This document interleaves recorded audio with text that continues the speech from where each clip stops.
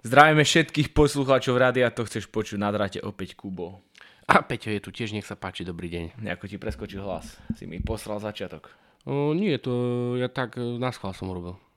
Si potreboval odkašľa, aby ste ho lepšie rozumeli. Presne tak. Sme tu s ďalšou epizódou nášho brutálneho podcastu. A máme aj to chceš vidieť, to hovorím úplne na začiatok. Tí, čo ste z Martina, počúvate toto z Martina, tak máte k dispozícii na Facebooku To chceš production, na YouTube To chceš vidieť, rozhovory s kandidátmi na primátorov v tohtoročných voľbách. Takže neváhajte a pozrite si, ak si nie si rozhodnutí, kto, kde, kedy, koho idete voliť, tak možno vám to pomôže, pretože veľa kandidátov sa celkom dobre odprezentovalo. Väčšina kandidátov sa teda celkom dobre odprezentovalo a máte možnosť voľby. Ale nepredpokladám, že tu máme veľa poslucháčov z Martina, ale to len keby náhodou. Ale keby ste neboli z Martina, tak si to môžete pozrieť, lebo takýto typ rozhovorov je iba v Bratislave. Iba v Bratislave. Iba v Bratislave. Môžete si to pozrieť. Čiže sme doniesli hlavné mesto do Martina. Tak aj tak sa dá povedať. Späť ale k nášmu hlavnému, teda nášmu podcastu To chceš počuť. Toto je naša, inak oslavujeme 1 rok, mali by sme tortu. Dneska to je 1 rok? Nie, ale v oktobri. 26. oktobra vyšla prvá epizóda Andrew Carnegie. No a teda, ale rátaš to tak, že dobre, akože datumovo je to 1 rok, hej? Tak, no. Že není to počtovo, lebo viem presne, že sme vynechali dokopy 3 týždne nahrávania. 3 nahrávania sme vynechali za 1 rok. Takže... Či mali by sme sa polepšiť ďalší rok. Takže už máme veterníky tu na pripravené a horia nám tu sviečky s číslom 1. Na mobil. Tento týždeň som si nebol istý ja osobne, že koho ideme točiť, koho vám predstavíme, respektíve koho ideme nahrávať. A tu na Pedro prišiel s nápadom, že poďme spraviť koho? Conora, The Notorious McGregor. Lebo Peťo je vášnivý fanušík bojových umení. Neviem, či by som to mal nazvať rovná vášnivý, ale možno by som použil iné slovo, ktoré ma teraz nenapadá, ale dajme tomu. Vieš, čo ma inak napadlo v súvislosti s týmto? Milo som sa o tom s kamarátom rozprával, že prečo má vlastne dneska MMA takú obrovskú fanušikovskú základňu. Však je to v podstate to stredovek, hej, že akože tí ľudia sa tam proste bijú medzi sebou a okej, majú nejaký adrenalín, niečo im to spôsobuje, nejakú hormonálny ošial, predpokladáme dopamínový ošial. A ľudí to láka. V ľuďoch to tiež niečo vzbudzuje, vieš, nejaký ten adrenalín, keď sa na to pozerajú, ale vzbudzuje ich to bez toho, aby oni urobili nejakú aktivitu.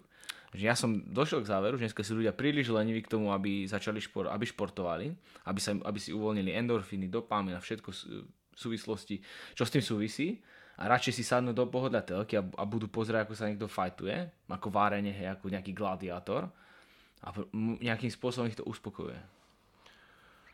No, tu nejdem ti oponovať, ale minimálne máš z časti pravdu, ale z nejakej časti nedokážem odhadnúť z koľkých percent. Ale ja si osobne myslím, prečo MMA tak rýchlo narastlo, je ten dôvod, že vo všetkých tých bojových športov to bolo nejakým spôsobom limitované. Však ono to je limitované v MMA, ale zobrať všetky úplne jednoduchá vec, všetky typy bojových športov zobrať a dať ich do jedného a hotovo. A každý si tam nájde proste to svoje. Tie zápasy sú atraktívne, nehovorím, že všetky, niektoré sú proste aj neatraktívne, ale veľa tých zápasov je atraktívnych. A posunuli sme sa proste do 21. storočia a už len predbehnem Conorov McGregorov tréner John Kavanagh napísal knižku, kde vraví, že MMA je proste show business. A pokiaľ chceš robiť MMA ako profesionálny šport, alebo teda ak chceš robiť MMA ako šport, že si zásadový športovec a chceš robiť šport, tak tam píše, zostaň u amatérov a rob to proste amatérsky. A vtedy to máš ten pure iba športový výkon. Ale ak chceš byť profesionálny športovec, tak musíš prijať aj to slovo show business, lebo nejde bez toho robiť profesionálne MMA, bez toho, aby to nebol show business. A to je Conor McGregor, zakladateľ tohto show biznisu, alebo nie tak show biznisu, ale on je priekopník a taký hlavný ťahun toho, ako ukázal, ako sa z mladého inštalatéra z Dublinu môže stať svetovo známy športovec a tam dám asi bodku za tým. No ono sa tak berú je mnoho dohadov. To máte ako medzi Ronaldom a Messim, že kto je lepší. A takéto sú dohady, že kto je najlepší v histórii MMA. Myslíš si, že McGregor je najlepší? Nie, nie najlepší v histórii MMA, 100% nie je najlepší v histórii MMA, ale tunak sa len ukazuje, že tuto je troška aj o niečom inom, nielen o tom, či si proste najlepší, alebo či si veľmi dobrý, ale je tu aj o tom, proste nebudeme si klamať, je to o peniazoch, hej. Ale to všetky športy sú o peniazoch, hej. Komplet všetky sú športy o peniazoch, hej. No ale tunak sú to proste, ako aj fotbal a hokej, tak MMA je o jednotlivcovi, hej. A ide o to, ako sa vie ten jednotlivec odprezentovať v rámci toho. A zase sa len bude zopakovať najlepšie v histórii, kto sa vie odprezentovať v rámci teda konkrétne MMA a bojových športov, alebo teda nie tak bojových športov ako skôr MMA, je 100% Conor McGregor. Nemá nikto väčšie čísla ako malo. Nikto. A dlho ho nikto neprekoná. Mne sa páči už len ten jeho, keď si otvoríte jeho Instagram, neviem, či to tam ešte má, lebo toto som konkrétne si nepozrel, ale myslím, že to tam určite má. Tak jeho prvá veta je, že I'm face of the fight game. Niečo v tom zmysle tam je napísané. Hej. Čiže to už hovorí o niečo o jeho sebavedomí a o tom, že čo on v podstate si myslí o sebe a on svojím spôsobom si to myslí asi aj pravdivo, pretože ja hovorím, že to UFC asi najviac vytiahol on.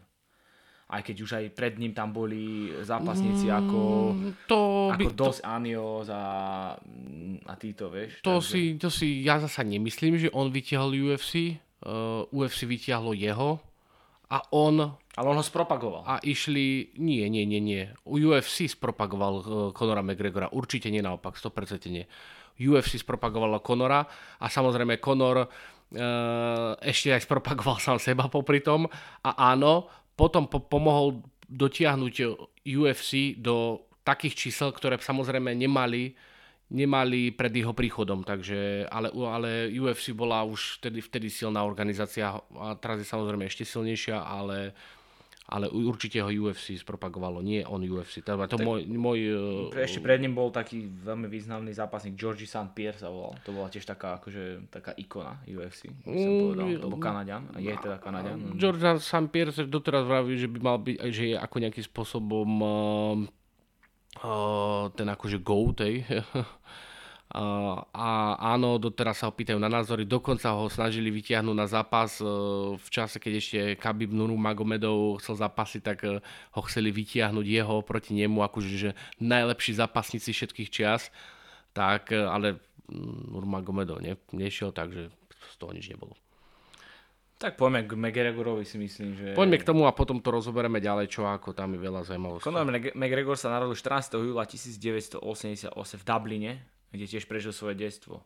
V mladosti sa venoval predovšetkým futbalu až vo svojich 12 rokoch začal boxovať v boxerskom klube Kremlin. Kým sa Conor vydal do klietky, tak vyskúšal rôzne bojové športy ako taekwondo, karate, capoeira alebo kickbox. No a treba povedať v tomto prípade, že to MMA, ako si ty správne povedal, že je mixed martial, ako sa to číta? Mixed martial arts. Mixed martial arts. To zakoktal. Je to poriadku. Mixed martial arts, tak je ako súborom viacerých bojových umení a určite tam patrí taekwondo, určite tam patrí kickbox, tajský box, no aj karate asi svojím. No karate, keď tie čisté chváty karate sú tam asi není, ale ja by som asi tak najviac kickbox a taekwondo. Keďže aj mnoho slávnych kickboxerov majú čierne pasy v taekwonde, čiže taekwondo je veľa o kopaní, o kopačkách. Čiže myslím, že Kremlin je aj štvrť v Dubline sa volá, že to nebol len boxerský klub, ale Kremlin je aj štvrť. Že to až takto nemám naštudované. Že to je nejaká drsná štvrť. Takže vyšiel z drsnej štvrti. celým menom Conor Anthony McGregor svoj prvý MMA zápas absolvoval 9. marca 2007 už v 18 rokoch ako amatér proti istému Kieranovi Campbellovi v Dubline pod asociáciou Irish Ring of Truth Promotion. Conor zápas vyhral technickým KO v prvom kole a vyslúži si tak profesionálnu zmluvu. V roku 2008 McGregor začal trénovať v klube Straight Blast Gym, v skrátke SBG, v Dubline pod trénerom Johnom Cavanahom. Johna Cavanaha sme už tu naspomínali dneska, je to vlastne jeho tréner a... Je to jeho tréner aj doteraz a SBG je momentálne jeden z najznámejších klubov na svete. Najznámejších gymov na svete. No určite by nebol jeden z najznámejších gymov, keby to nepôsobil Conor McGregor, nie? To je v poriadku, ale oni zastrešili Conora McGregora, keď Conor McGregor nemal na tréningy peniaze, takže je to vzájomné. Je to absolútne vzájomné. Nevysvetlíme aj technické KO, čo je? Technické KO môžeme vysvetliť, čo je, no. Tak prečo to chceš zabrdať do MMA? Tak v rámci MMA sú niekoľko ukončení, samozrejme to najznámejšie je KO, hej. To znamená, že bum, kopačka a chlap spí. Na druhý deň ho zobudia, nie je to pravda, zobudia ho väčšinou hneď. No áno, potom je toto KO, to je technické KO. To technické KO väčšinou prichádza po ukončení rozhodcom. To znamená, že rozhodca rozhodne, že ten zápasník, ktorý je bitý alebo nejakým spôsobom škrtený, už buď omdlel, alebo už toho má moc a už nemá aktívnu obranu. A ešte čo tam môže byť? No takéto niečo, no tak to ukončí rozhodca a v tom prípade to je ukončenie TKO. Potom sa môže ukončiť na submisiu, to znamená, že vás niekto uškrtí alebo vám dá nejakú páku, hej.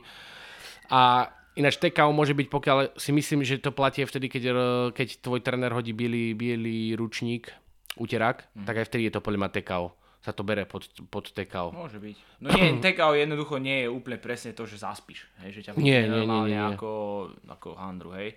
V MMA je to teda, sú to akože aj tie škrtenia, ako si povedal, ale a v kickboxe, thaiboxe, tak sú to väčšinou teda nejaký úder, ktorý už... No pri škrtení, pokiaľ by došlo k TKO pri škrtení, tak v tom prípade už spíš. Lebo pokiaľ by si nespal, tak si to odklepal. Tak potom. A v tom prípade to máš ukončenie na submisiu. A TKO pri škrtení, ale to už vytožíme do detailu, hej. Sú to pekné situácie, kedy, lebo veľa zápasníkov chodí do zápasu, už neodklepe za žiadnu cenu, tak rozhodca má vo svojom prípade, keď je zápasník škrtený, tak mu chytá ruku, lebo nejaká ruka mu vždycky trčí, alebo teda nejako tak mu trčí, tak mu chytá ruku, že či cíti v tom nejaký tlak. A keď už je proste taká, že s ňou môže hýbať jak s plastlinou, tak už proste spí, tak vtedy to väčšinou ukončí a vtedy to je TKO. Zaujímavé, to som nevedel, musím sa priznať. A teraz mi niekto povie, to nie je pravda, to sa bere ako submisia, lebo tiež nie som nic na 100%, ale keď to ukončí rozhodca, tak v prípade som v tom, že to je TKO podľa mňa na 75%. 9. marca 2009 absolvoval Conor svoj prvý profesionálny zápas proti Garymu Morrisovi a zvíťazil v druhom kole na TKO, znovu, čiže technické KO. Ďalších jeho 5 zápasov skončil vždy v prvom kole, ale bohužiaľ aj 2 z nich prehral. Celkom mal teda Conor bilanciu po 6 zápasoch 4-2 a v tom čase nič nenasvedčovalo tomu, že prežije nejakú oslnivú kariéru. Nejakú teda. V roku 2011 McGregor naštartoval sériu 15 výher v rade. Jeho prvým vrcholom bol rok 2012, kedy Conor získal titul majstra pérovej a ľahkej váhy organizácie CVFC. Je to Cage Warriors... ďalej neviem. Ja neviem ani jak, ale Cage Warriors. Fighting Championship. Asi môže byť. Ale je to hlavne Cage Warriors. A stal sa tak prvým Írom, ktorý bol držiteľom titulov v 2 váhových kategóriách zároveň. Po tomto úspechu, kedy bol v tejto organizácii šampiónom 2 váhových kategórií, prišiel posun, no a vzbudil záujem u predstaviteľov UFC, ktorí ho jednoznačne chceli mať na svojich fight kartách. No a tak v roku 2013 podpísal z UFC zmluvu. No, treba povedať dôležitú vec, že jeden z tých zápasov, teraz neviem, či to bolo v tej pérovej váhe alebo v ľahkej váhe, ale bol to ten úplne posledný zápas pred vstupom do UFC, tak bojoval s našim naturalizovaným rodinným Slovákom z Gabčíkova. Ty kokos, už minule na ňo rozmýšľal. Ivan Buchinger. Ivan Buchinger. tak aj on, tak cez neho vlastne prešiel Conor McGregor priamo do UFC, toto bol vlastne jeho posledný zápas pred UFC s Ivanom Buchingerom. Ako tam treba povedať, že Buchinger je veľmi kvalitný zápasník na Slovensku vo svojej váhovej kategórii, jednoznačne patrí k špičke, ale tu na neskutočne dostal. V krátkosti obraním Ivana voči Conorovi McGregorovi a po prípade Luzenovi Kejtovi, s ktorým prehral posledne. Ivan to stále vraví, že on je jak dieselový motor, on sa proste rozbíja pomaly. No a daj mu nejakého takého presne bojovníka, presne ašpiranta ako Conora McGregora, ktorý je v prvom kole tak strašne rýchly, ale tak rýchly a také pecky ti naloží, že ani nevieš ako, že proste pokiaľ Ivan by vydržal 2 kola, tak si myslím, že by už potom nemal čo Conor mu urobiť. Po druhom kole, v treťom kole by už jasne dominoval Ivan, ale bohužiaľ Conor ho rozprašil, tuším v druhom kole prehral. Niekedy začiatkom druhého kola. Bolo to KO, myslím. Dostal akože, ťažko dostal. Do budky dostal riadne. No. A v tomto sa presne... To ako by to mohlo byť po treťom kole. A v tomto sa presne ukáže aj zápas, za ktorý budeme spomínať, a to je Nate Diaz 1, hej, tam sa to presne ukázalo. Hej. Proste, ešte daj niekoho odolného pred neho ako Natea Diaza, čo ty koľko si myslíš, že ty by si už zomrel 5 krát, ja pomedzi to 6 krát a chlap stojí, ale k tomu sa dostaneme. Do UFC Conor McGregor vletel ako veľká voda. Pri svojom debute 6. apríla 2013 vybavil Američana Marcusa Brimagea za 67 sekúnd. Za toto KO tiež zároveň získal ocenenie Knockout of the Night. A za tie peniaze si kúpil auto. Za ten Knockout of the Night. V ďalšom svojom dueli v UFC porazil na body Maxa Holloweya. Počas následujúceho pol roka nasledovali 3 súboje, ktoré Conor vždy vyhral na TKO. Priamo v klietke Conor vyzval na zápas šampióna v perovej váhe Joseho Alda. Ten sa však ale zranil a zo zápasu odstúpil. To si ináč toto veľmi dobre, pokiaľ by ste si chceli pozrieť na Netflixe, alebo ja neviem, kde je, tak je film o Conorovi McGregorovi. No, netreba to nazvať film, je to nejaká rekapitulácia. Proste má tam videá z histórie, alebo teda ako trénoval na začiatku presne v tom SBG, ako bol doma, tam je dôležité čo povedať, ale to sa asi dostaneme, takže to nepoviem.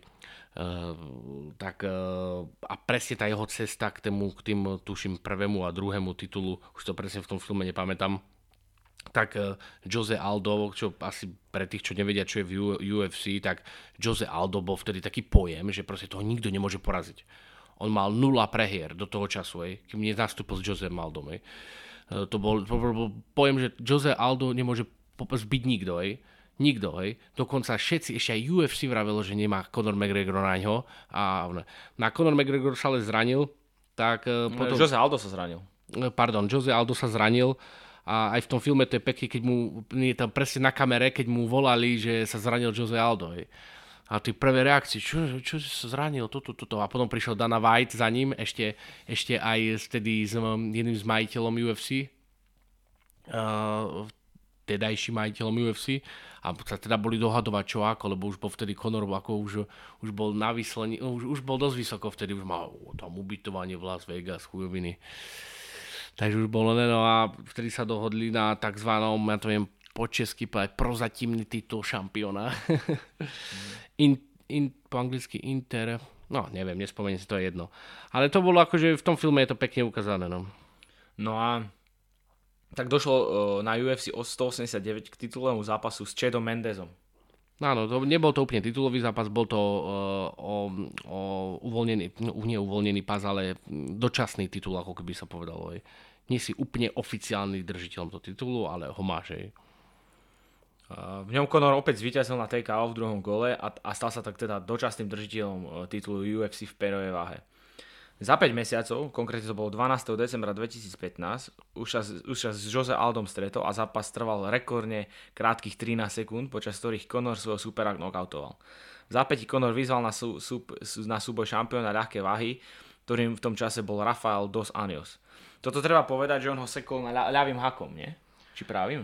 Joseho Alda? No teraz si to premietnem. Nabehli na seba, Jose mu jednu ďobol a čo mu spravil McGregor? On dal nejaký odskok a tam mu trafil. Asi ľavou, ale nedá za to ruku do ohňa. No jednalo sa, povedzme, že ľavou, lebo mne sa zdá, že to bol ľavý hak. A on stále tvrdil, a tu si myslím, že sa najviac preslavil. Tu prišiel ten jeho trash talk a tento ho nakopol, tento trash talk. K tomu, aby on sa potom stal tým, ešte viac tým, kým bol, tým, kým teda je. Že on hovoril presne na tlačovej konferencii, že knockoutujem ťa ľavým hakom. On to tak presvedčil, hovoril, že ja ťa mám na ľavý hak. Ja ťa dám dneska ľavý hak.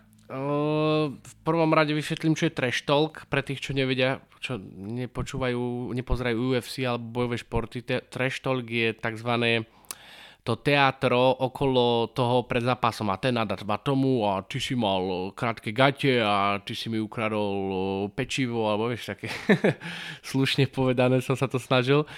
Ale Conor mal už trash talk aj predtým.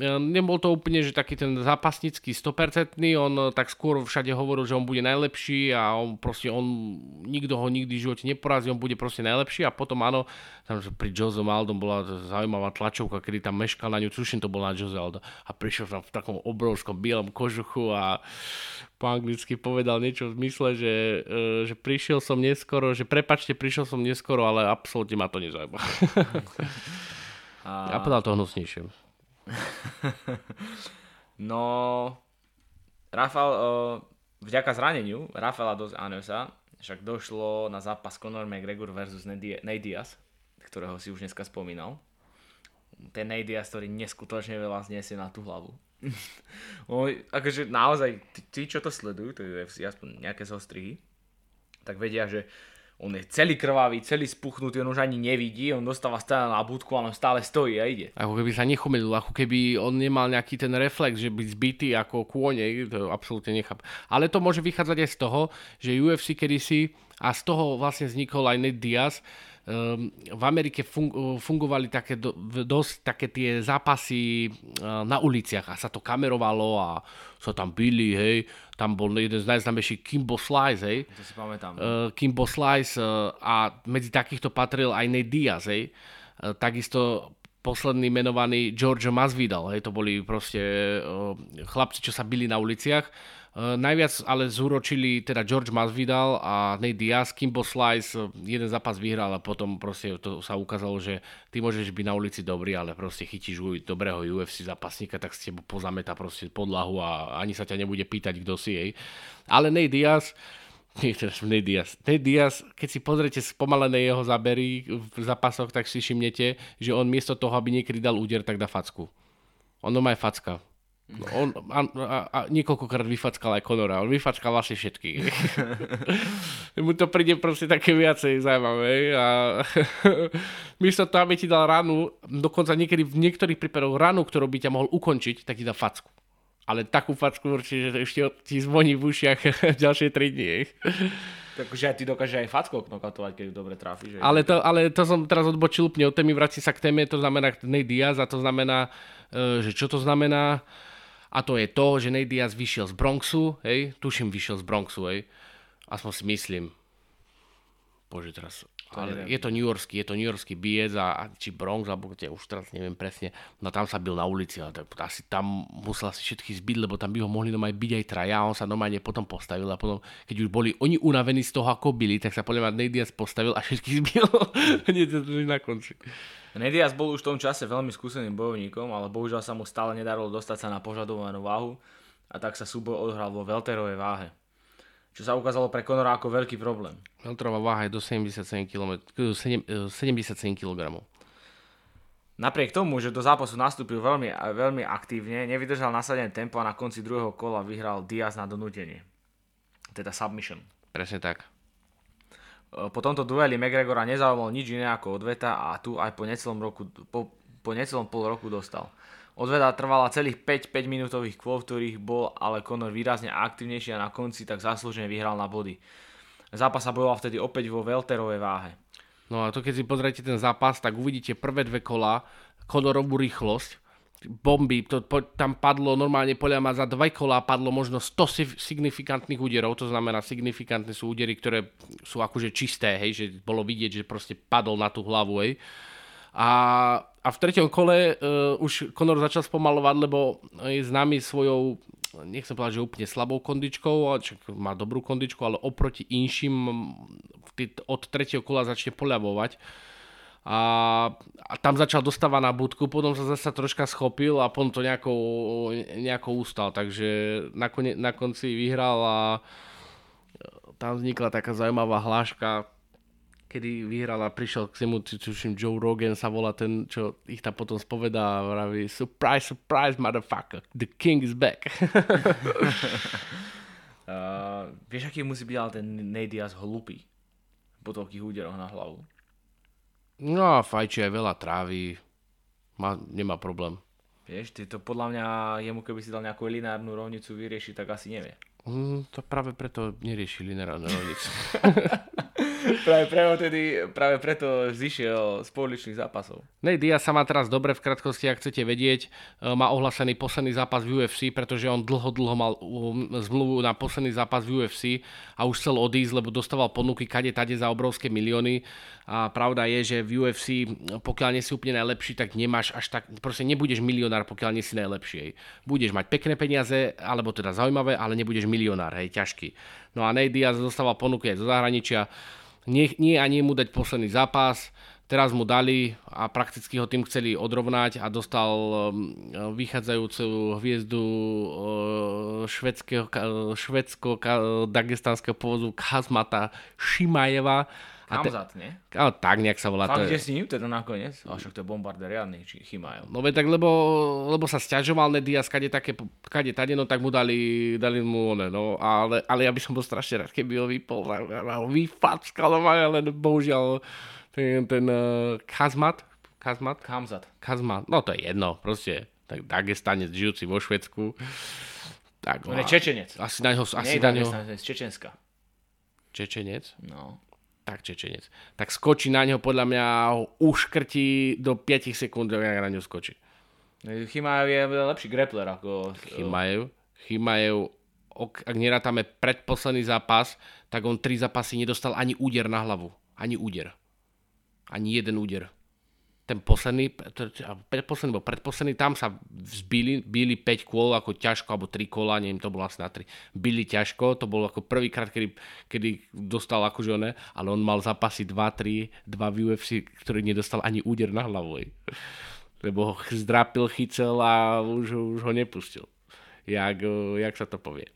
Jak pavúk ťa obtočí. Asi ako skôr hata, ako anakonda. No tak po prípade, no. Takže tak. Ďalší zápas, ktorý Conor mal, tak bolo s Eddym Alvarezom. A bolo to vlastne necelé 3 mesiace po odvete s Diazom. No a bol to ďalší titulový zápas Conor McGregor versus Eddie Alvarez, v ktorom Conor túžil aj po titule v ľahkej váhe. A ten aj po technickom KO v druhom kole Conor získal. Týmto víťazstvom sa tak zapísal do histórie MMA. Stal sa totiž prvým bojovníkom, ktorý držal zároveň 2 tituly v rôznych váhach a aj ako jediný počas jedného roka vyhral v UFC zápasy v 3 rôznych váhových kategóriách. Je to video, nie? Že čo mu tam pripili pás a on proste ostal taký nervózny a že kde mám druhý pás, niečo mi tu chýba. Hej, niečo mi tu chýba. Už ho tam chceli spovedať a proste, že where the fuck is my belt? Alebo niečo také tam proste dal. Je to tak, v rámci UFC bol prvý držiteľom 2 pásov v 2 rôznych váhových kategóriách a v tom čase mal záľusk aj na opasok vo welterovej váhe a rozmýšľam, že v ktorej inej váhe alebo v tej kombinácii váh sa to dá urobiť, že vieš proste skakať v tých váhach, lebo tuším perová váha je zastrel ma, nepoviem ti, welterová je 77, ľahká je tuším okolo 70-ky a perová neviem, či nie 64, hej. Čiže si predstavte, že musíte vedieť zapasiť v týchto 3 váhach, no to je akože, to sa dá sa urobiť ťažká a heavyweight a light heavyweight, ale pod light heavyweight je už welter, hej. Áno. No, neviem, či tam nie je ešte nejaká 80-ka. Není, oficiálna teda není, hej. No a keď si zoberieš, že welter je 77 a light heavyweight je 94, hej, že to je obrovský prdmakovi je middleweight, ja chuj, 84, hej. Ja tam je nejaká váha. Middleweight, jasné, bože.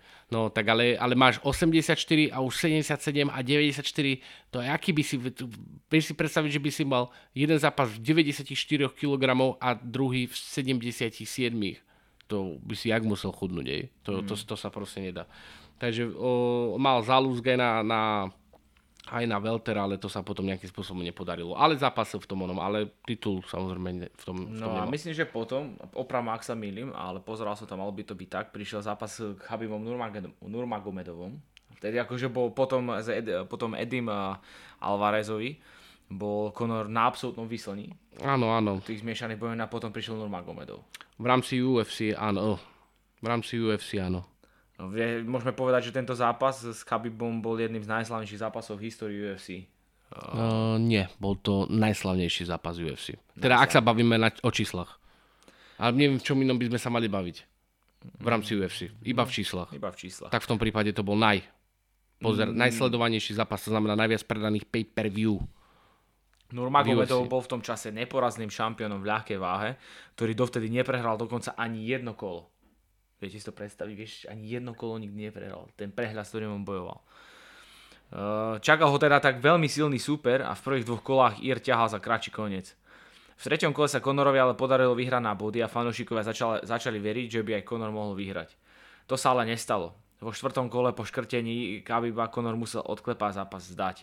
Po dueli sa následne strhla obrovská bitka a irský zápasník bol dokonca napadnutý zo zadu jedným z fanúšikov, ktorý vnikol do klietky. Toto je asi to najslavnejšie z toho, akože jednak Conor prehral, tam ho uškrtil, myslím, že mu nasadil klasickú kravatu. A okamžite tam Khabib vletel a začal ísť do týmu Conora McGregora, akože tam hrozilo to, že mu aj zoberú opasok.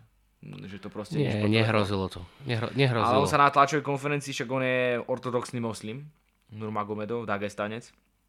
On sa vyjadril, že nikdy by nikto nemal urážať vierovyznanie toho druhého človeka. A v tom prípade preto reagoval tak, ako reagoval. No, Conor, akože jeho trash talk bol, hnusne nadáva na to, aj na ich rodinu, hej. To hnusne, fuj, to neviem ani povedať. Takže ako Khabib sa nasral, akože vtedy ešte mal tam aj otca, jeho otec mimochodom zomrel na COVID. A to bol aj taký významný štarter k tomu, aby ukončil kariéru Nurmagomedov, lebo už nemal otca ako podporu. Čiže najslavnejší zápas histórii UFC bol tento, je to pravda. No a myslím, že potom prišiel zápas, ešte tam bol jeden s tým, bol Dustin Poirier, ale ešte tam bol ten Donald Cerrone, nie? Medzi tými. Áno, The Cowboy. The Cowboy, kde Conor vyhral, vtedy akože sa vrátil a vyhral v prvom kole KO. Nie? Áno, veľmi pekne vyhral. Tuším KO a dal mu takú petelicu, že... No o tomto zápase som si až tak veľa nenašiel, ale myslím, že tam bol ešte ten Cerrone. Bol určite, to bolo po prehratom zápase s Khabibom Nurmagomedovom ďalší zápas, mal naštartovať The Cowboy, ten Ciron, či ak sa to číta, áno, takže začal zasa víťazne, takže sa zdalo, že by to mohlo ďalej fungovať. No tam vyhral, no a potom prišiel zápas s Dustinom Poirierom. Dva zápasy, lebo musíme povedať. Keď začal v UFC, tak tuším s Dustinom mal asi druhý alebo tretí, nedám teraz presne, takže to bola ako jednička. Áno, vlastne ten druhý zápas sa odohral 23. januára 2021 na UFC 257. Bola to odveta po 6 rokoch. No, po 6 rokoch spolu zápasili.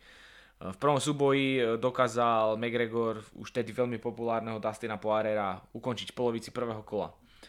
Tentoraz však došlo k obrovskému prekvapeniu. Conor šiel do zápasu ako obrovský favorit, napriek tomu padol. Poirier vydržal počas úvodného kola niekoľko veľmi tvrdých úderov a postupne presnými low kickmi, čo je kop na stehno, čoraz viac obmedzoval pohyb írskeho velikána. V polovici druhého kola zasypal Poirier McGregora niekoľkými presnými údermi a populárny The Notorious inkasoval prvý knockout svojej fantastickej kariéry.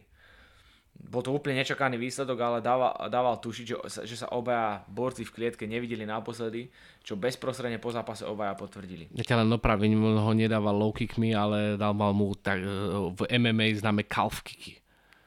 A tým calf kickom, čo za chvíľku povieme, v Conor versus Poirier 3 mu zlomil nohu. Dustin má natrénovať tie calf kicky, keď videl, to je niekde, ja neviem presne, kde ten úder je mierený, ale ide medzi tu ide proste. Tu niekde aj nejako stočený. No, je to nálitko. a je to nejako stočené. Mne to ukazuje, ale nie sme na kamere. Je to nejako stočené, ale keď som to videl, akých dáva ten Poirier, tak to sú to, no mne by asi poprvom asi zlomil asi aj druhý. A ten by sa ani nedotkal, už by sa zlomil, takže...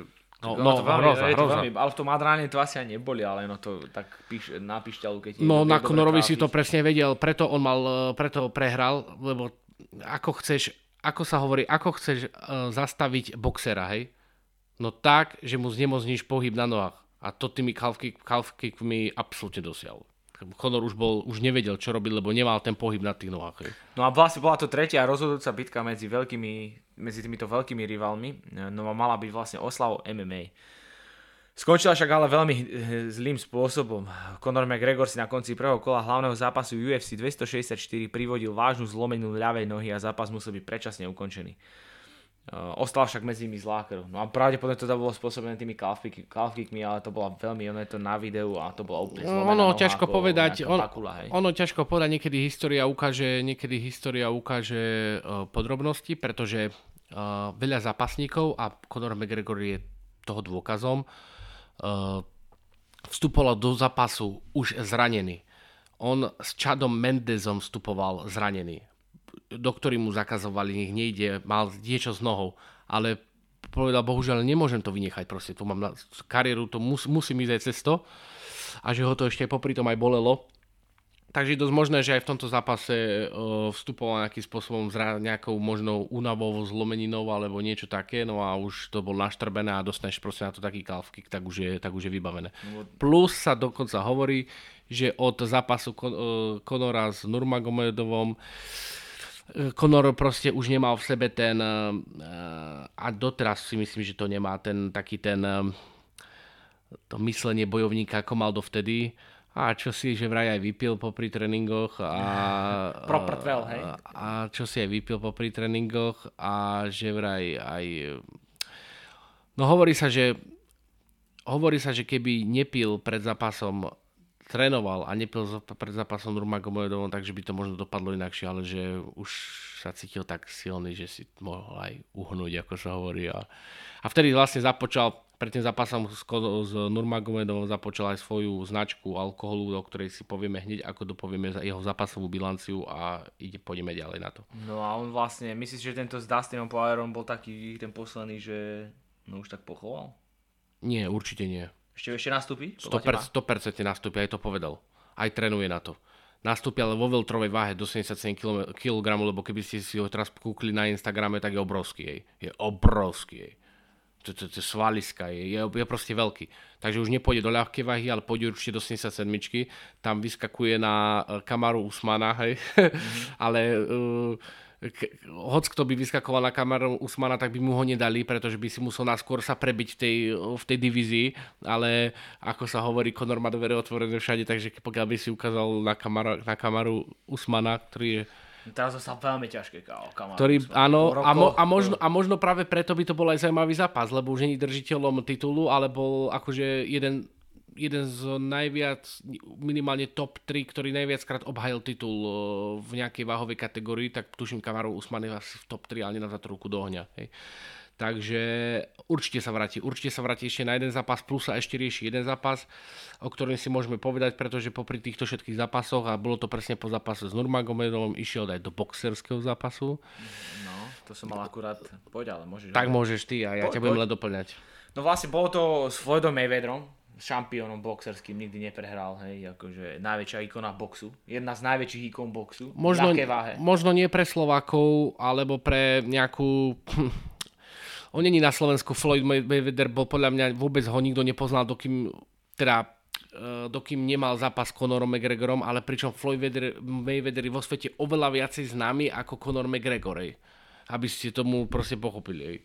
Tak je to boxer, hlavne v tom boxe idú, tam pretekajú oveľa väčšie milióny, hlavne ako v UFC. No ale bolo to v lete roku 2017, keď došlo na boxerskú bitku Conor McGregor vs Floyd Mayweather. Conor bol po svojich historických zápisoch taký sebavedomý, že vyzval na súboj neporazeného boxerského šampióna Floyda Mayweathera. No a čo si budeme rozprávať, išlo predovšetkým o peniaze, hej. No veď to je to, že si to pekne povedal. Bol to obrovský balík, teda že si povedal, že si bol taký sebavedomý, že išiel do tohoto.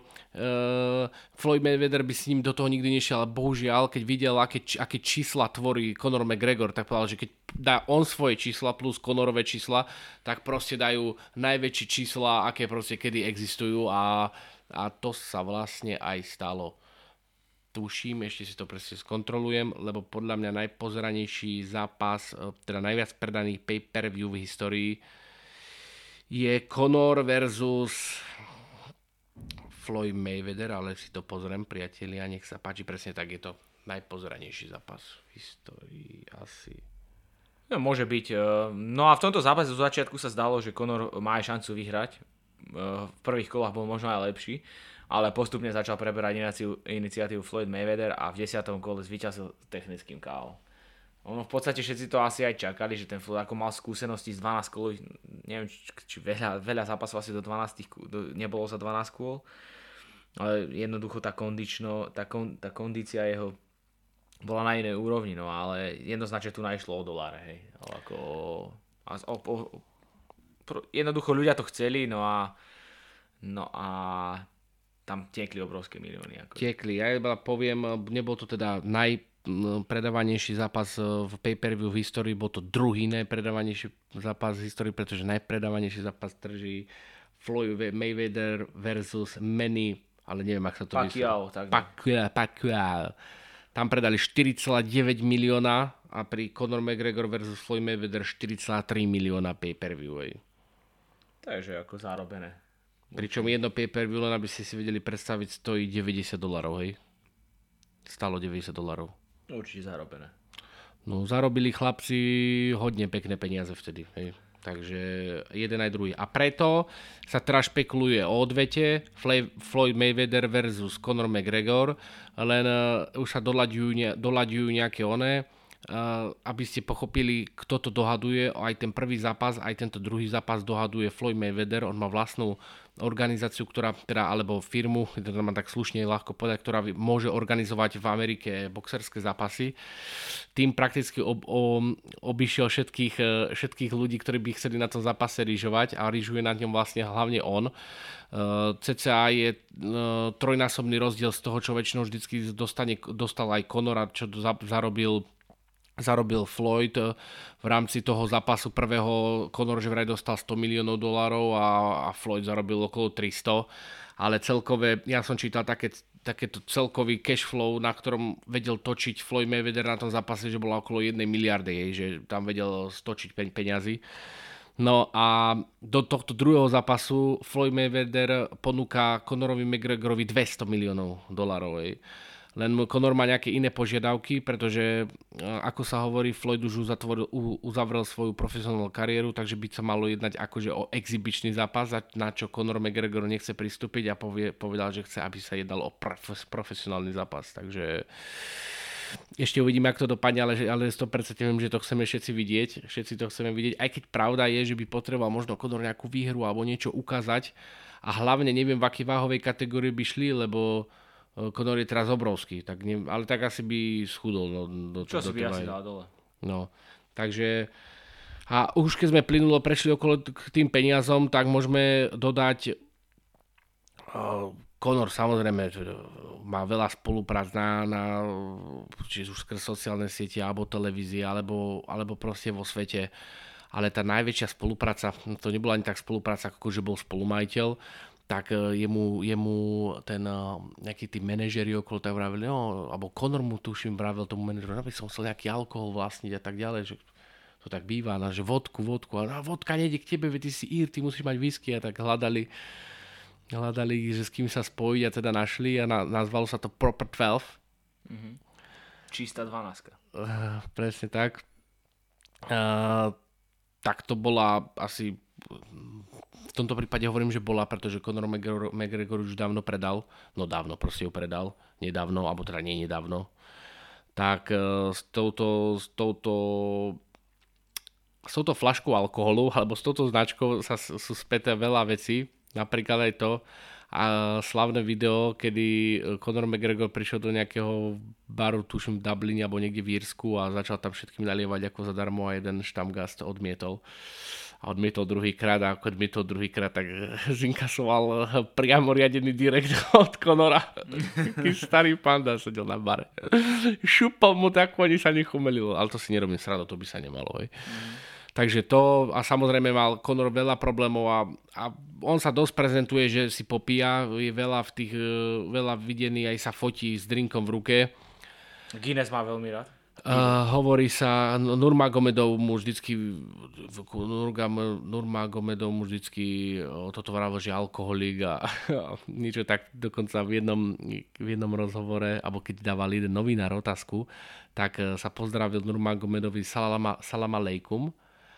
A on sa mu teda odzdravil a potom povedal, že potom dal otázku Conorovi, že mu chce pogratulovať s úspechom z Proper 12, hej. Mm-hmm. A do toho sa ohradil Nurmagomedov, že nemôžeš v jednej vete povedať salam aleikum a v druhej poďakovať, alebo teda pogratulovať niečo k alkoholu, že to je absolútne neprístupné. Akože ho zrušil toho novinára, tak to len toľko, aký je ortodoxný, hej.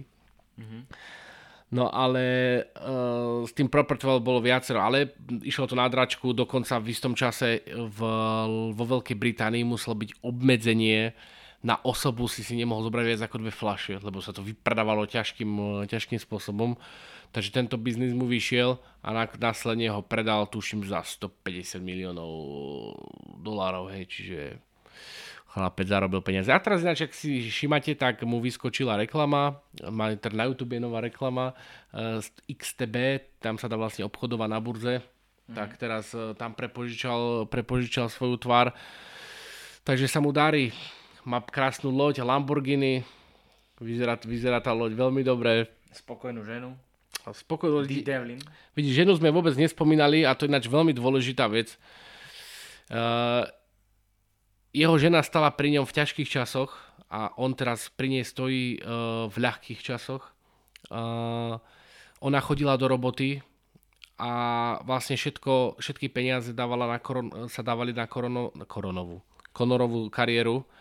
Vyvárala mu, ona menej jedla, aby on mal kvalitnú stravu a za to, že ona pri ňom takto dlho stala, tak teraz asi on stojí pri nej. Majú 2 deti. 3, nie? Už tretí majú? 2 aj 3, či 2, neviem. Ja som v tom, že 2, ale ak majú 3, tak pohode. Takže majú 2 alebo 3 deti, vyberte si. Ale tuším 2. Ale iba by sa mu teraz niekedy narodilo. Neviem, mne sa zdá, že 3, ale neviem. Mne sa zdá, že 2. A ešte má toho veľa pred sebou, len pravda je, že on už tú najväčšiu svoju slávu alebo ten oheň v tom zapasení alebo v bojoch už podľa mňa premrhal a ťažko ho bude niekedy ďalej hľadať. Už to pôjde skôr o také money fighty, lebo to každý bude chcieť vidieť, ale už tú dravosť, ktorá bola videná vlastne do posledného zápasu s Alvarezom, tak takú už asi si myslím osobne neuvidíme. No a ešte by som rád povedal, že McGregor si veľmi potrpí na farebné tetovania, ktoré pokrývajú veľkú časť jeho tela. Predovšetkým jeho potetovaný hrudník, ktoré si v spojitosti so slávnym Írom vybaví snáď každý. Na jeho hrudníku je vyobrazený gorilý samec, ktorý pojedá ľudské srdce a pod ním má vytetované svoje priezvisko McGregor a priezvisku The Notorious, čo znamená notoricky známy. Na ľavom predlakti má pre zmenu džunglu červených rúží s veľkou dýkou. Takže takéto sú aj jeho kerky, ktoré každý, kto videl zápasiť alebo videl ho niekedy v klietke, tak určite si ich vybaví v súvislosti s jeho menom. Dokonca veľa ľudí si dalo aj potetovať hrudník, ale nedali si tam gorilu, ale tigra. Chceli sa podobať. Je to tak, Conor búra nejaké mýty, alebo skôr by som povedal udáva trendy, hej. A proste je ten, ktorý udáva trendy, hej. v istom roku v rámci Forbesu bol ináč jeden z najlepšie platených, bol najlepšie platený športovec, len u tých športovcov to je, viete, ako aj, toto nie sú športovci ako sú fotbalisti, ktorí majú nejaký ročný príjem a proste vedia, že majú ten ročný príjem aj podľa dohodnutej zmluvy. Conor proste jeden rok neodzapasí a pokiaľ sa nebavíme o peniazoch, samozrejme príjmu z reklamy, tak vlastne nemá žiadne iné peniaze. To nehovorím, že akože tri biedu, tie reklamy sú veľké. Ale potom príde jeden rok zápas s Floydom Mayweatherom a dostane jednorazovo 150 miliónov. Hej. To je akože, presne kvôli tomuto v tom roku bol najlepšie platený športovec. 2017 tuším, kedy bol, či 2019, alebo kedy bol ten zápas s Floydom. To je jedno, 2017 alebo tak nejako. Takže tak. Takže toto bol Conor McGregor, v podaní debatníkov Kuba a Peťa. Bol to náš Conor v našom podaní. Ďakujeme, že nás sledujete. Vidíme to na číslach, rastie to. Ďakujeme veľmi pekne. Kľudne pošlite komentár, že sa vám to páčilo, alebo že sa vám to nepáčilo. Lajkujte, zdieľajte. Sledujte YouTube kanál, lebo sa tam začali diať veci, ešte sa aj budú diať. Budete prekvapení, aj my budeme vlastne prekvapení. Všetci budeme prekvapení. Všetci budeme prekvapení. Ide to správnym smerom, takže a keby ste chceli o niekom... Ináč som zistil, alebo nie som rozmýšľal, že by sme mohli robiť podcast na prianie. Za malý všimný Za všimné. že ja by som chcel, aby ste urobili podcast vymyslím si, nenapadne, Ivanovi Taslerovi, hej, a my radi robíme, stačí nám poslať na číslo účtu SK. Tam si sa mal zasmieť aj ty, aby to bolo akože, vieš, že som mal dobrý vtip. No. No dobre, už to nepredĺžime. Takže sledujte nás, To chceš Production Instagram, To chceš Production Facebook, To chceš vidieť YouTube kanál.